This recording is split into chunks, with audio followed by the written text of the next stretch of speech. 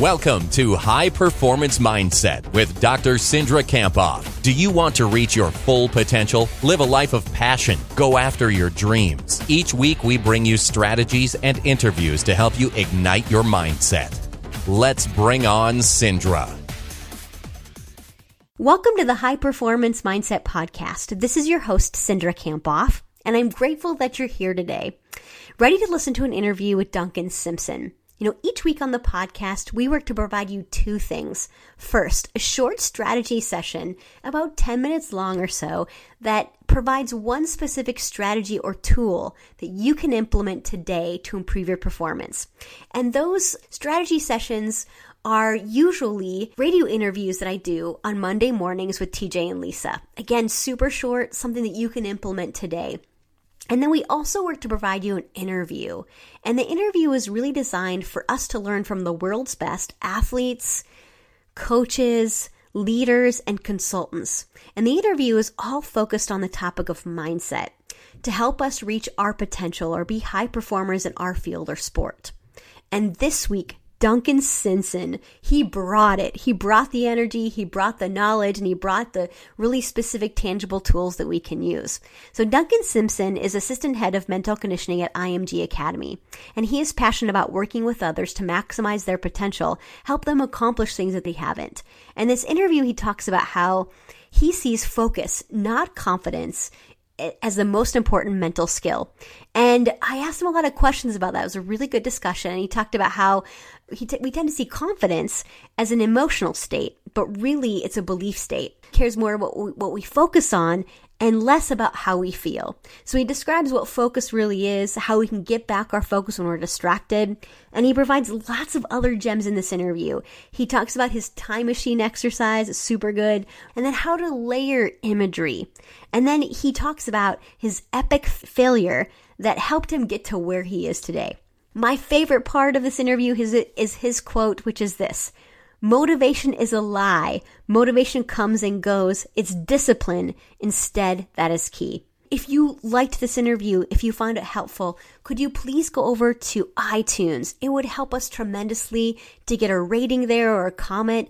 That rating just helps us reach more and more people. So if you listen to this podcast regularly or you're just tuning in today and liked the interview, please, man, that would mean so much to us. So head over to iTunes. And then we'd love to hear what you thought about this interview. Duncan and I are both on Twitter, pretty active Twitter users, so you can head over to there. Tell us what you thought about the interview. What was important to you? What's one thing that stood out to you? Duncan's Twitter handle is SportsPsychDunk, so D-U-N-C, and mine is @mentally_strong. So again, thanks so much for joining us, and without further ado, let's bring on Duncan. I'm here with Dr. Duncan Simpson from IMG Academy. And Duncan, I'm just so excited that you're here, ready to join us for the High Performance Mindset. Thanks ever so much, Cindra. It really is an honor to be on the podcast. I've listened to, I think, every single one of the interviews so far, so I'm just really honored to be a guest. And I'm honored and excited to have you.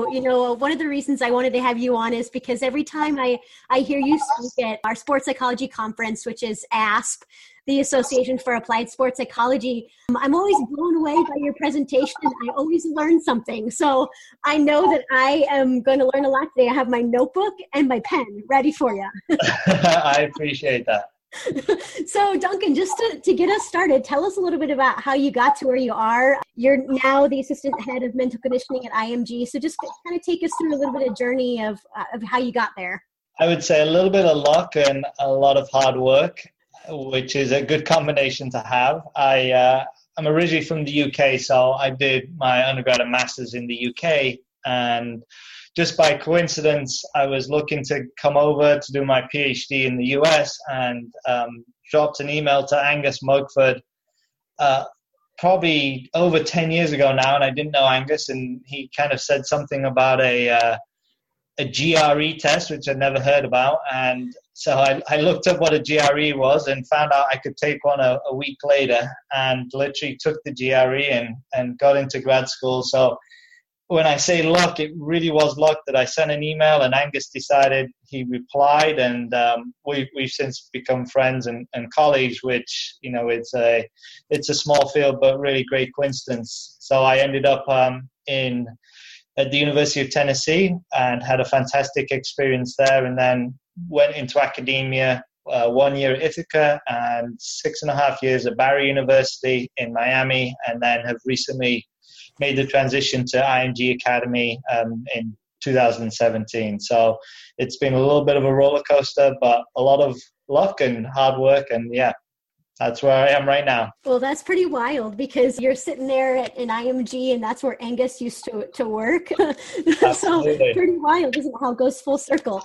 So Duncan, tell us a little bit about what you're most passionate about. So my role is the assistant head of mental conditioning, and the majority of the athletes here are youth sport athletes. So we're dealing with usually 11 to 18-year-olds. We have some post-grad high school athletes and some professional athletes that train here. But it's mainly very talented, youth sport teenagers. And really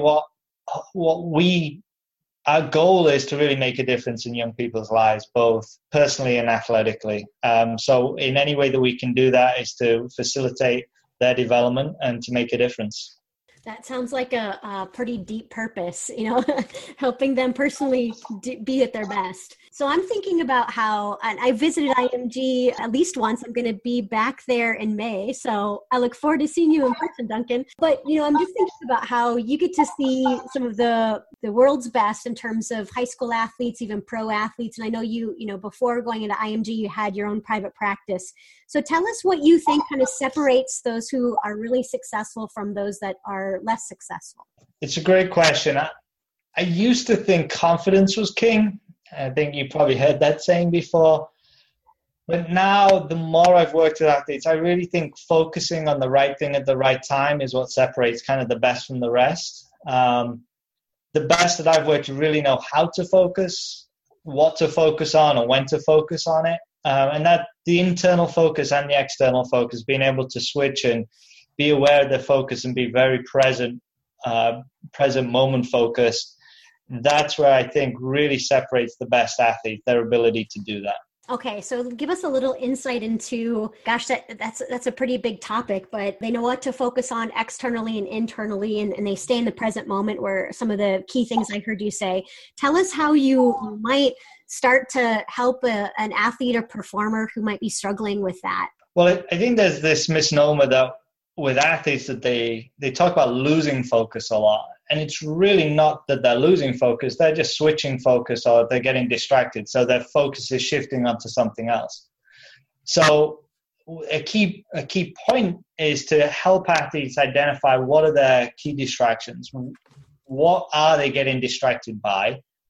And when are they getting distracted? And then it's the challenge of how do we circle them back into being focused onto the present. So I think athletes, it's almost a relief when I tell them that they can't lose focus, they just get distracted. And then it's just, what do I get distracted by? And usually they can identify those relatively quickly. The challenge is then, hey, how do we circle back and how do we actually get them focused on the present? And obviously you've had people on the podcast kind of talk about mindfulness and being very present focused. That's certainly something we try and do, and we do implement some classes in mindfulness, especially. For me, I'm working mainly tennis, golf, and with a soccer team. So for me, a lot of it comes back to very simple things. What is our target right now?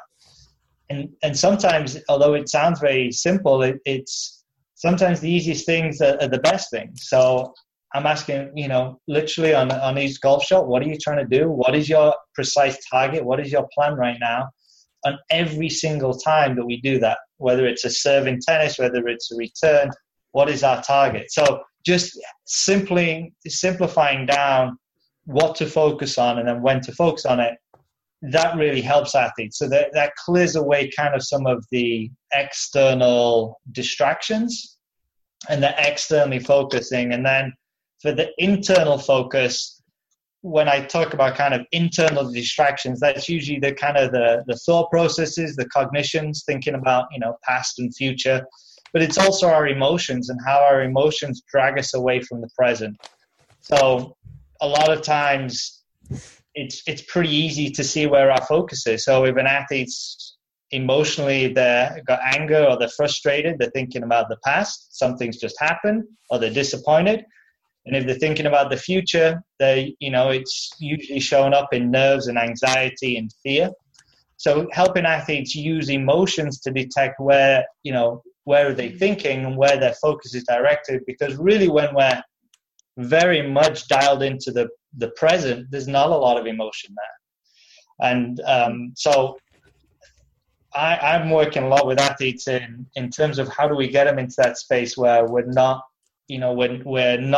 internally or externally distracted, and that we can really focus on the key performance indicators that we need to pay attention to. And Duncan, when you're just talking about external or internal distractions, give us some examples of external distractions. I'm thinking, might be like the fans, the other team, coaches. At least that's what I see athletes struggle with, things that they can't control. But what do you see?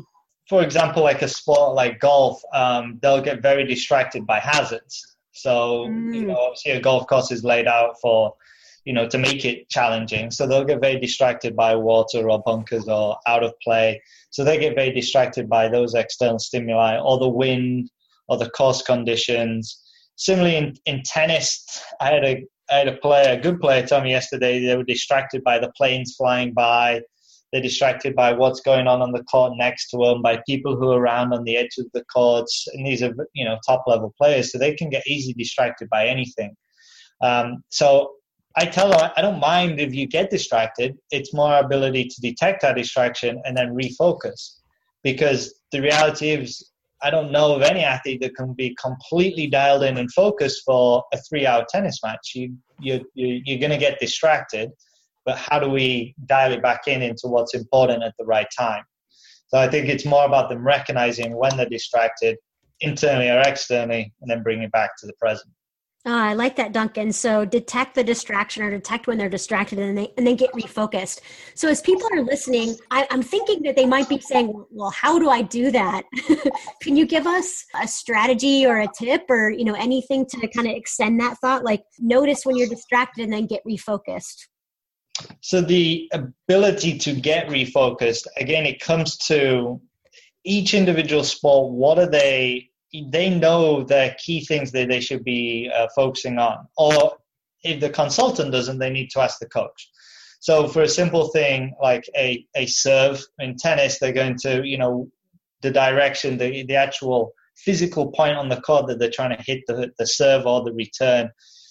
Similarly to golf, and it may be something in the air that they're trying to hit the ball through, or it may be a landing spot. So an actual physical target, that's pretty simple. But, how do we get there? For example, with golf, we may talk about the 1-minute focus. So when we use it as part of their pre-performance routine. So when they get to their ball, that's when we use the analogy of a light switch, that they have that 1 minute that they really have to dial in. So as soon as they get to the ball, it's almost like a physical trigger that when they get to the ball, that's the time when they really have to dial in for 1 minute. And then if they find themselves getting distracted, we use different things in the routine where they may step away from the ball and go through that routine again. So the ability to, and similarly in tennis, it may be as soon as I step up to the line, or as soon as I set my feet for the return, I'm now ready to go. Or, once I finish with my towel. So depending on the athlete, it'll be a little bit, we can use a physical trigger to induce that kind of the ability to refocus. Some like the light bulb analogy, some like the light switch. It can be something like that. But having them recognize that our focus doesn't have to be 100% all the time. It's just important to switch it at the key moments and to be paying attention when we need to pay attention. I like the idea of just like the 1 minute focus, that you don't have to be 100% focused all the time, but being focused and present when is absolutely necessary. Absolutely. So Duncan, you had mentioned that there at IMG, you guys do some mindfulness training. Tell us about, how you define mindfulness and just a little bit about how you guys train that.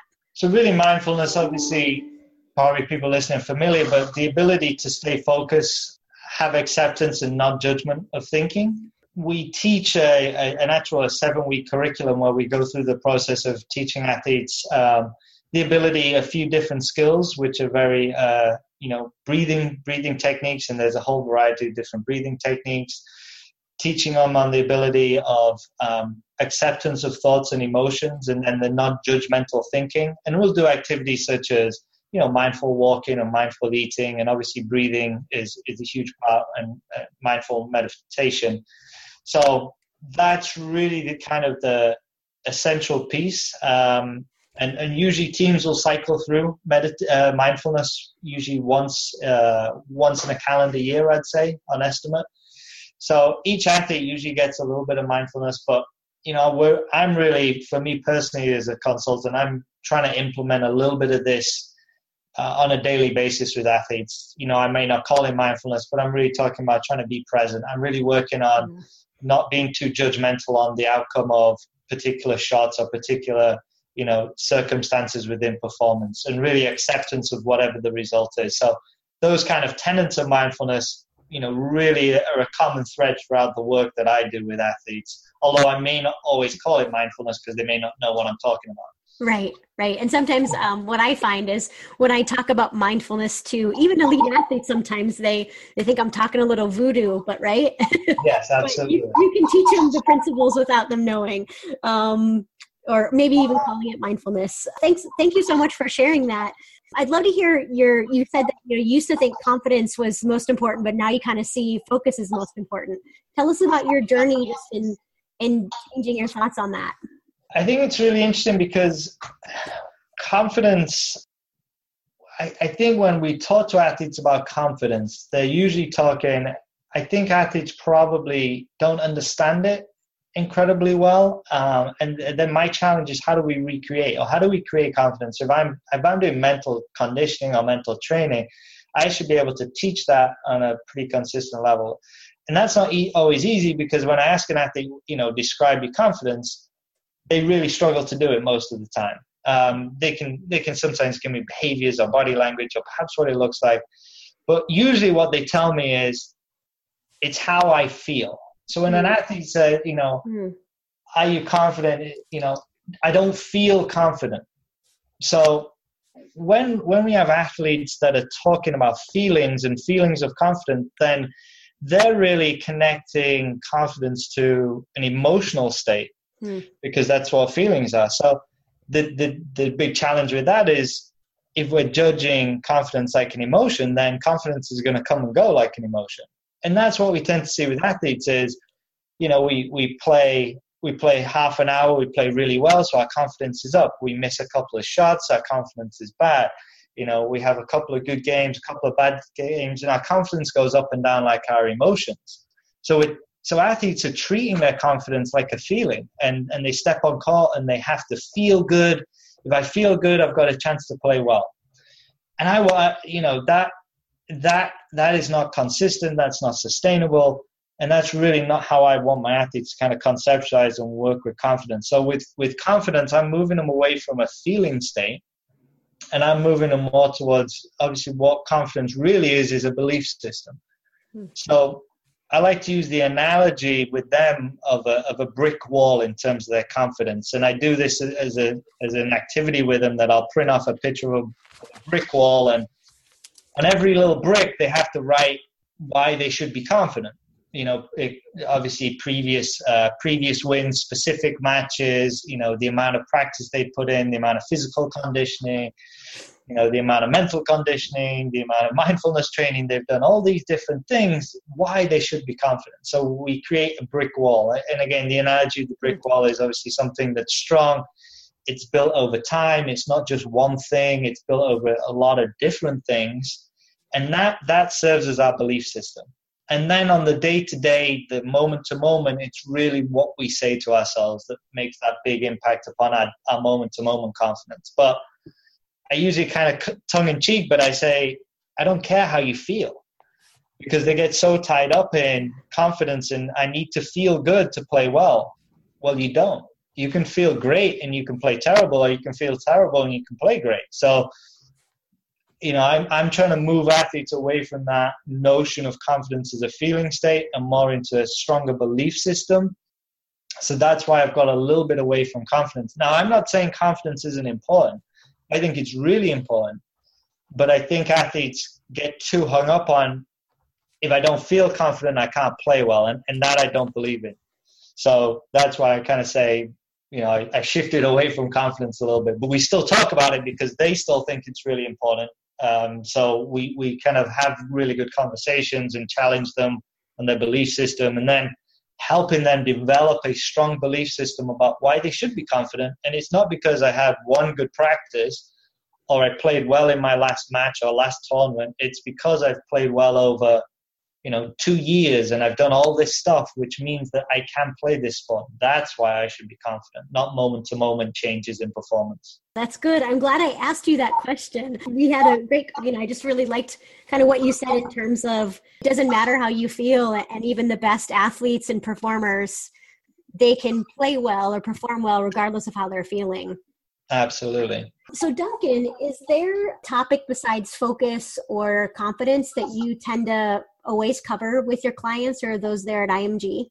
It really is sport dependent. And a lot of it ties into some of the things we've already talked about. Obviously, when I'm working with a team, we do team sessions. So it's a little different, group dynamics, team dynamic stuff. When I'm working individual athletes, a lot of it ties back into, how to be present.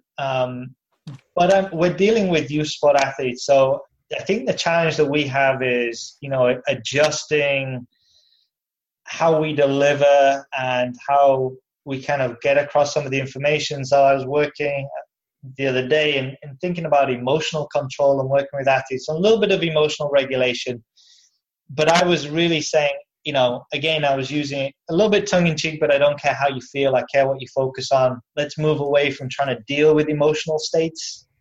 And what I realized, with adolescents, they're going to have a lot of different things that are impacting their emotions on a daily basis, just like adults, but I think perhaps even adolescents even more. And that we're in an environment where there's so much social comparison, which plays into emotional states.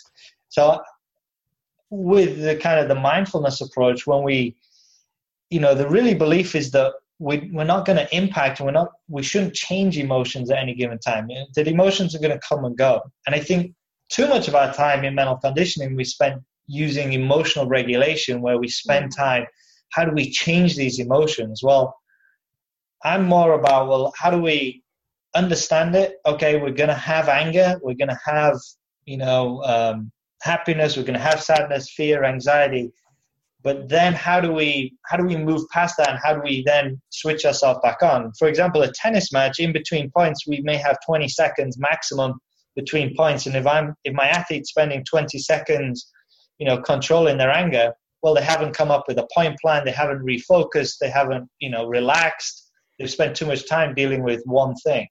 So really, again, working a lot on, with adolescents, being aware of their emotional states, but then working on issues, again, connected back to focus. I hate to kind of harp on about it, but being present-minded, accepting thoughts, accepting emotions, and really, what do I need to do in this moment? Yeah. And so what you're saying, Duncan, is to not work to change those emotions in that 20-second period, but accept how they're feeling, but can they use strategies or techniques to move past that pretty quickly so they can stay in the present? Yeah, I think, emotional regulation, controlling our emotions pre-performance is absolutely important. Do we want somebody going into a tournament, really struggling with fear? Or, no, of course we don't. So there's time before performance to deal with some of those emotional things. But I think sometimes in the present, when we're actually engaged in the sport and sports go so quickly, that we don't often have a lot of time to deal with that. So how are we using our time most effectively? Now, golf will be one where we may have a little more time, where, I want to make sure that, they're controlling their arousal, they're controlling different emotional states a little more, whereas tennis, it's going to be too quick. So sure. My time for tennis players may be a little bit different. Yeah. And then soccer is just continuous. So it's, how do we continue to the next piece of action? If we're getting too caught up in how I'm feeling about the last referee call, then I've missed the play that's going on. So it's how do we keep kind of playing forward, as it were. Like that, playing forward. So Duncan, is there a signature technique that you use? So I'm thinking about, something that makes you stand out or something that's unique to your work. I don't know if there's anything anybody does that's unique in our field. I think we just package it a little bit differently. I don't think that there's necessarily something that I hold special. There's certainly ways that I deliver it. I mean, for example, I'll use the concept, and I don't even know who I got it from, or I probably got it from somebody, but the notion of a time machine, I talk to a lot of athletes about. And that's probably one I probably stole from someone on your podcast. I don't know. But the idea that, where is our mind and body at any given time? And all too easy as athletes, we go forward and backwards in time. And like a time machine, but we can't take our body there. But we do it. So we do it with our mind, but we can't take our body there. So it's really getting athletes, and they seem to actually like that, analogy whereby if you can't take your body there, all right, don't let your mind go there. So really talking again about a kind of present moment focus.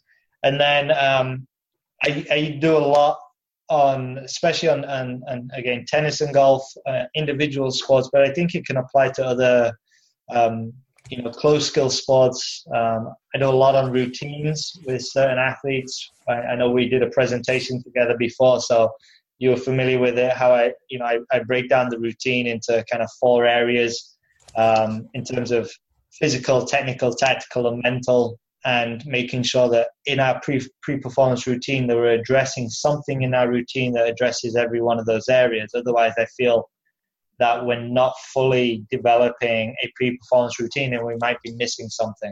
So I'll make sure that they have something out of those 4 components in the pre-performance routine as well. So that's something how I teach the routines to different sport athletes. Can you give us an example, Duncan, of, we could just take a golfer or a tennis player. What are some of the examples of a physical, technical, tactical, and the mental aspects of the routine? Yeah, absolutely. There's not a particular order. Some sports will align a little bit better, but for example, as soon as a point's finished, I want them to do a little physical check. How are they physically doing? Are they out of breath? If they're out of breath, let's go to the towel. Let's, walk a little bit slowly. Let's make sure we use our full time. So doing a physical check. Similarly, that physical check could be, if it's a tight moment, is a pressure moment, how do we feel physically? Are my shoulders a little bit tight? If I'm putting a golf ball, how do I feel physically? Same on the line for a basketball 3-throw. Is my heart racing a little bit? So what's my body telling me? So that's just a physical check.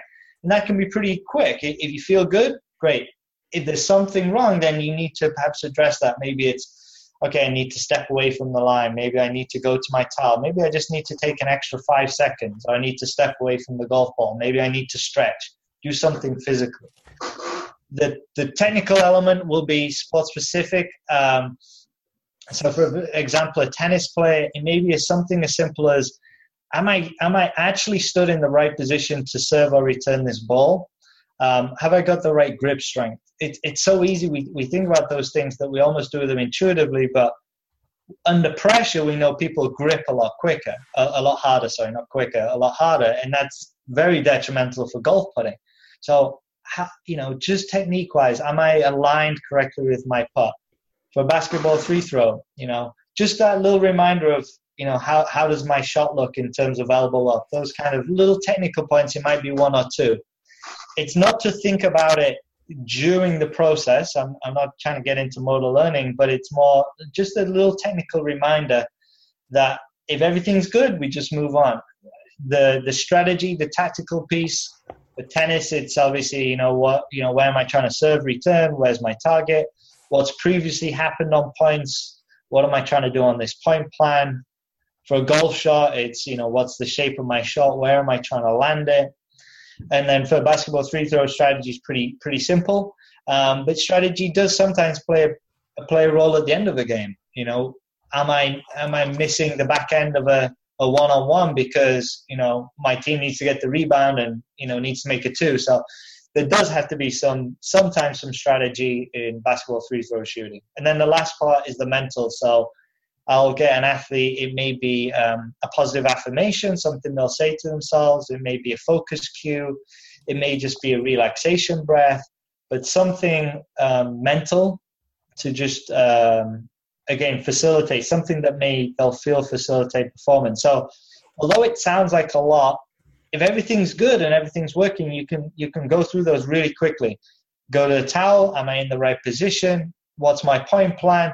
Okay, you've got this. Where's my target? Go. I'm ready to serve. It can be done as quick as 10 seconds. So when I tell that to athletes, they're like, 4 things. How the hell do I remember that?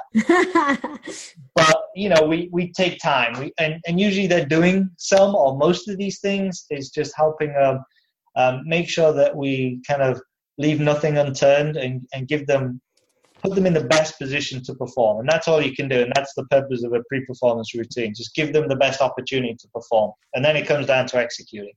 Duncan, have you wrote about those 4 areas of a pre-performance routine anywhere? Because I'm just thinking, I know the listeners are going to be emailing me. And they're going to say, tell us more.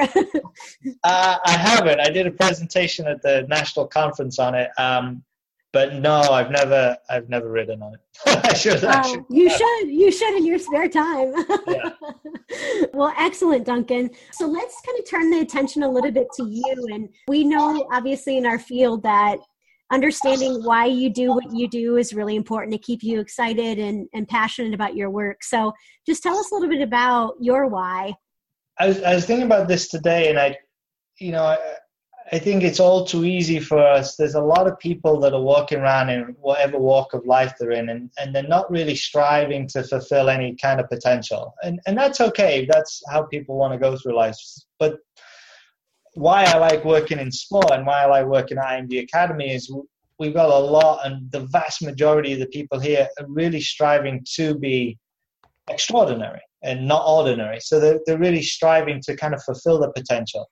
So that's what drives me, that I can try and help individuals on that path that they're trying to do something that other people are not doing.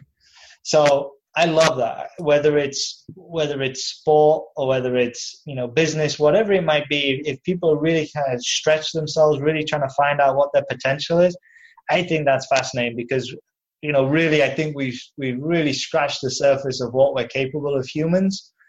And I think the more and more people push boundaries, whether it's psychologically or physically, I think that's fascinating. So it's all about people, trying to help people fulfill the potential, and people who are prepared to, take a risk and, and compete and stand up and say, I'm going to compete today and I'm going to lay it all on the line.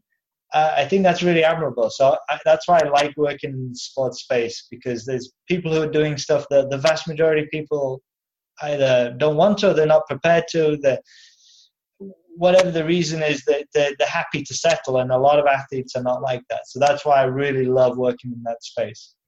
And perhaps that they also don't move forward towards their potential because they're stuck in their comfort zone, or, they're experiencing a lot of self-doubt or negativity or kind of beliefs that they can't do it. Absolutely. So, all right, Duncan, one big question I have for you. So most of the people I have on the podcast, I ask them about a time that they failed. And the reason I ask you this question is to kind of normalize failure, and so that we condition ourselves to realize that, we're going to fail, but it's about how we respond to that failure and how we use that failure. So tell us a time that didn't go so well for you and what you learned from it. I mean, I have numerous examples, but I'll give you one that really sticks out, and it's more of a professional one. When I left University of Tennessee, I got a 1-year teaching position at Ithaca College, and really enjoyed my time up there. But it was only a 1-year teaching contract, and as you know, in academia, those positions become available again. So I had to reapply for my own position. I had good evaluations from the students. I felt like I'd done a good job. I went through the whole hiring process, and I wasn't given the job. So I was pretty, I was upset about that at the time. And within a week, I'd already applied, but within a week I'd heard from Barry University in Miami. So kind of coincidence, and however things worked out, I got the job in Miami and moved to Miami. But one of the reasons the feedback was I didn't get the job because my research wasn't strong enough at Ithaca College, which I fully support that. It probably wasn't at the time.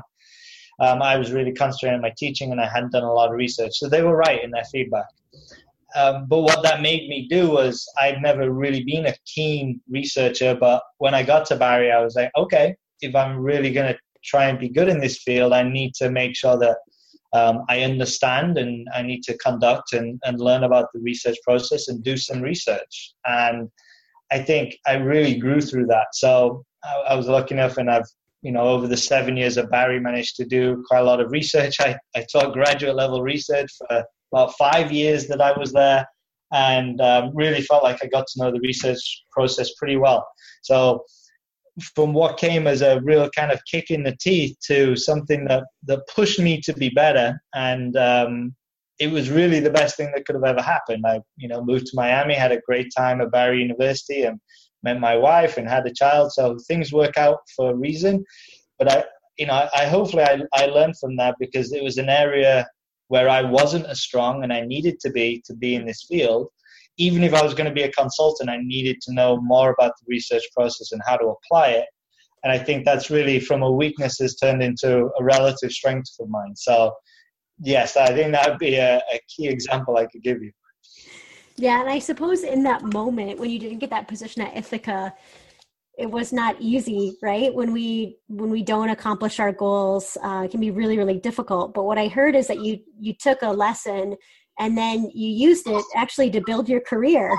Yeah, I did. And who knows, I could have had my career could have, grown from strength to strength at Ithaca, and things happen for a reason. But I think they did what was right for them at the time.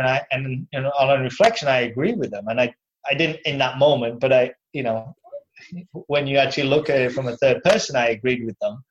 So I think it was a great learning opportunity as a young professional in the field to, where are your areas of weakness? And, when master students or students ask me, how do I get into this field? Or how do I improve it? What are your strengths? And then where do you need to improve? Where are your weaknesses? Where are your blind spots? And a lot of them don't want to know about research and they don't want to engage in research. And I get it. It's not easy, but I think it can really benefit you as a consultant if you want to be in the applied space. And if you want to be in an academic setting, you certainly need to know the research process. And obviously we've done research together, so I know you understand it. So I think for our field, it's really important for young consultants to at least get a handle on it and learn some of the processes. And whether it's research or another area of weakness, whether it's public speaking or whether it's actually standing in front of people and, delivering a topic like confidence, everybody has their weakness or an area that they need to work on. So I think you're absolutely right. How do we turn our kind of challenges into strengths of ours? That's super good. One of the questions I wanted to ask you, Duncan, was if you look at the top 10 traits of high performers, I know I sent that to you. Let's take a look at it a second. And if anybody's interested in looking at this list, they can download it on my website, drsindra.com. But which of those, Duncan, do you think is most important for high-level performance, just from your own experience? And it might be tough to pick one, but what do you think? Well, I don't think it'll come as a surprise based on what I've been talking about. But I think number 10, they dominate the moment, staying present, moment focused. I think that really encapsulates a lot of what I've been talking about. So I think number 10, their ability to do that, especially in high pressure situations. So number 10 for me. Yeah, number 10. So you're not thinking about the outcome, or you're not experiencing fear or anxiety, like you were saying, where you're focused on the future, or disappointment or anger or regret when you're focused on the past. Yeah. Yeah. Which one of those do you think you see that most athletes struggle with? I think number 3, how to think and direct conscious thoughts. I work a lot with athletes and, especially young athletes. that kind of subconscious thinking, the thoughts that pop into the head, and again, connects to kind of mindfulness. Just, they don't realize how impactful their thoughts are. Not only their thoughts, but also their directive thoughts, and what, I use self-talk with thinking patterns, how important that is. So for me, number 3 is something that a lot of athletes struggle with, and it's not easy. It's not easy to help them, but yes, for me, it's number 3. Yeah, and I think what you're saying and how you're explaining it, number 3, the thinking patterns are directly related to your ability to stay in the moment, right? Yes. Which is what we can. All right. So if you're interested in checking out that list, you can head over to, again, drsindra.com. Duncan, one other question I had before we wrap up. I'm thinking about a presentation that you gave at ASP last year, the Sports Psychology Conference, where you were talking about layering imagery. Uh-huh. Do you remember what you shared? And I'm just thinking about how that's one topic we really haven't discussed that I think the listeners would be interested in learning more about. Can you tell us about what layering imagery means to you? Yeah, absolutely. So often coaches and athletes use the term visualization. That's something they're familiar with. But really what we're talking about when we're using all of our senses or multiple senses is imagery. So we're trying to recreate an image. A picture in our mind of what we'd like things to look like, or it may be skill acquisition. So when I'm working with an athlete, obviously what we tend to do is, can you see yourself performing well? So we're using the visual sense. And then what I'll tend to do is once they get the visual sense down, and through vision, we'll talk about kind of internal, external. So are they viewing themselves through their mind's eye, or are they seeing themselves from a third-person perspective? Athletes tend to have a tendency, most people see themselves through their own eyes, but it also is task-dependent. So we'll do a little bit of that, just making sure that I understand how they're seeing the image. And then it'll be about, depending on the sport, what senses are most important to that sport. So, for example, the kinesthetic we want to introduce feel. So it may be with a basketball 3-throw, what does the ball feel like in your hands? Imagine the feel of a ball. Imagine your feet on the hardwood surface. How does that feel? So we'll introduce that. So we'll do they'll first of all visualize a free throw, and then they'll do that a couple of times, and then we'll introduce feel and with visualization. And once they have comfort in that level, then we'll introduce, think about the sound. Think about the sound of the basketball hitting the wood. Think about the squeak of your shoes. And then think about the sound of the basketball as it leaves your hand, and kind of the swish as it goes through the net. So implementing sound. So what we're slowly doing is layering an image. Because I think when we tell an athlete, hey, image this and use all 5 senses, it's too difficult for them. And sometimes when you add sound, they forget about the feel. So you have to take one step back. And then so you slowly add one sense on top of another. And then it may be,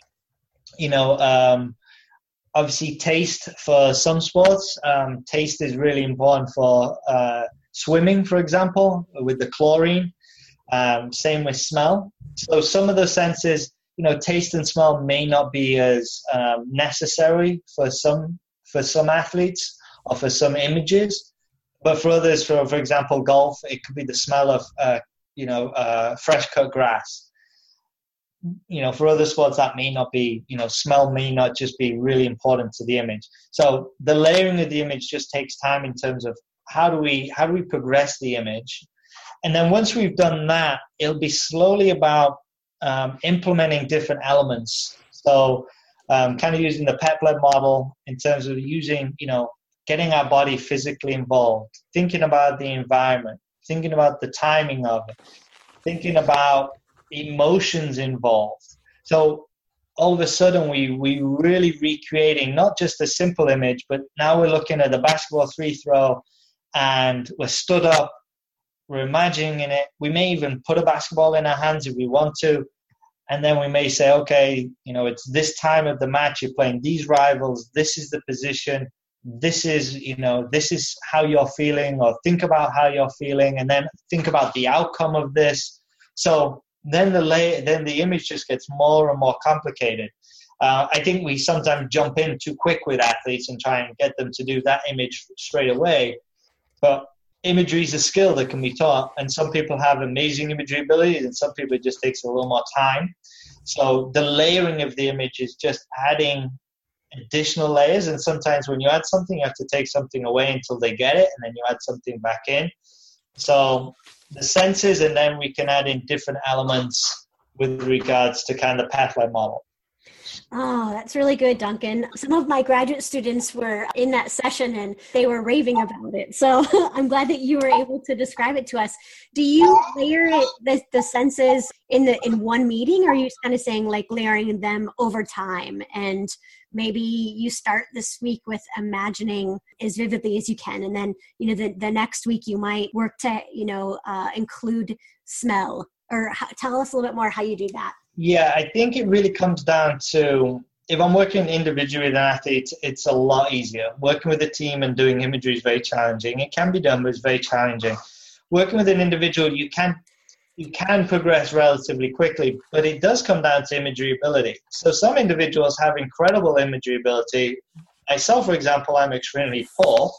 So it would take a long time for someone to build a really complex image with me. But with some, and especially with experienced athletes, because they've gone through certain scenarios and they've really developed memory of different performance scenarios and how it feels and what it looks like. And so with experienced athletes, often that process can be quicker. But it does depend on the athlete. Some athletes I've had that they just can't see the image, and it just takes a long, long time. Whereas I've had others that they can do really complex imagery, and they've had very little practice in terms of formal practice. They've probably done it, intuitively themselves. So it really just depends on the athlete, but it can progress very quickly. It could progress using multiple senses within one session. Absolutely. Yeah, awesome. All right, well, let's wrap up the interview, Duncan. I got a few quick questions for you. Is there a book or a resource that you could recommend to the audience, and why did you choose that one?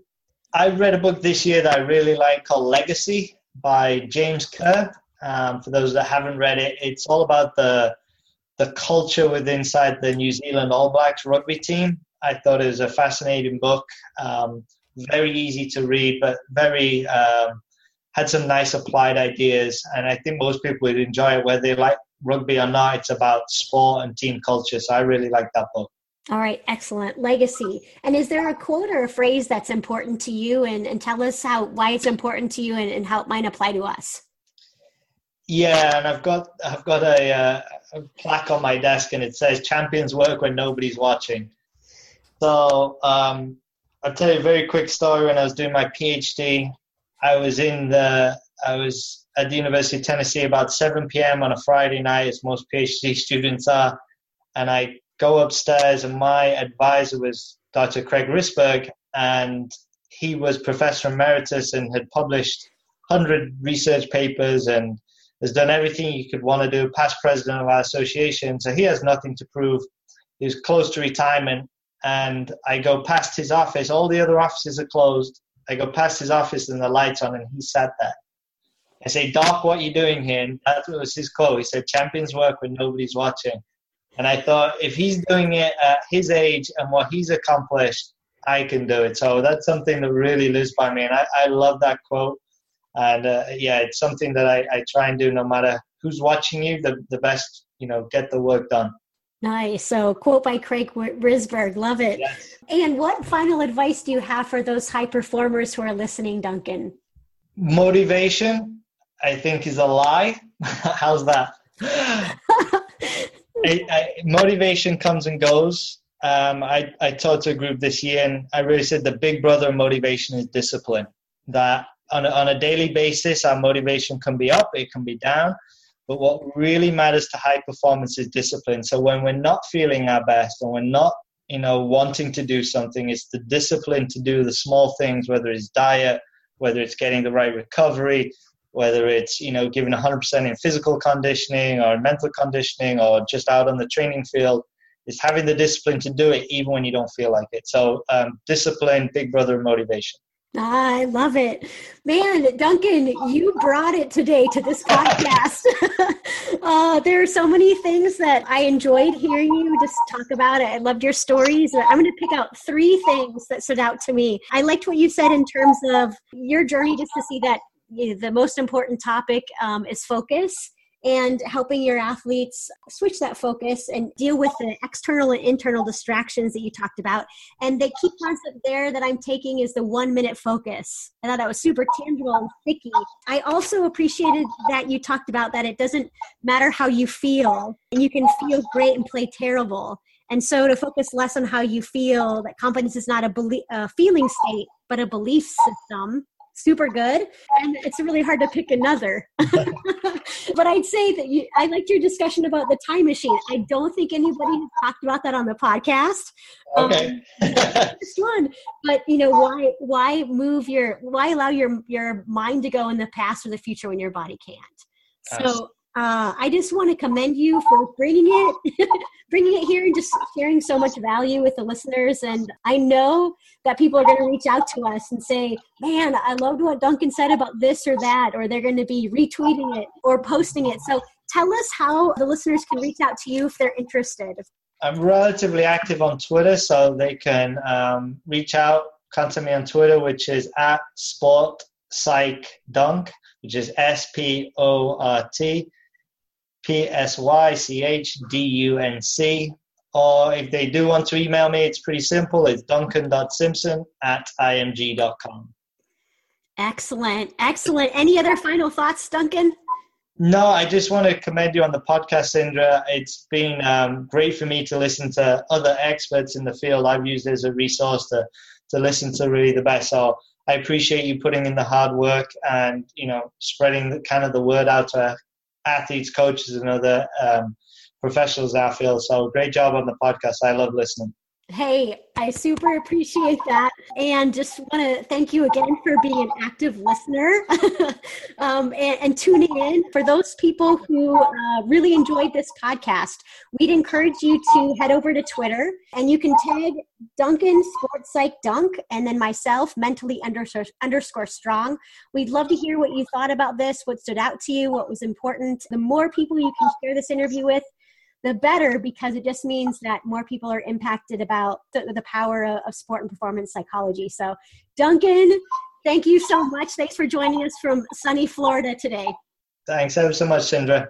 Thank you for listening to High Performance Mindset. If you like today's podcast, make a comment, share it with a friend, and join the conversation on Twitter at mentally_strong. For more inspiration and to receive Sindra's free weekly videos, check out drsindra.com.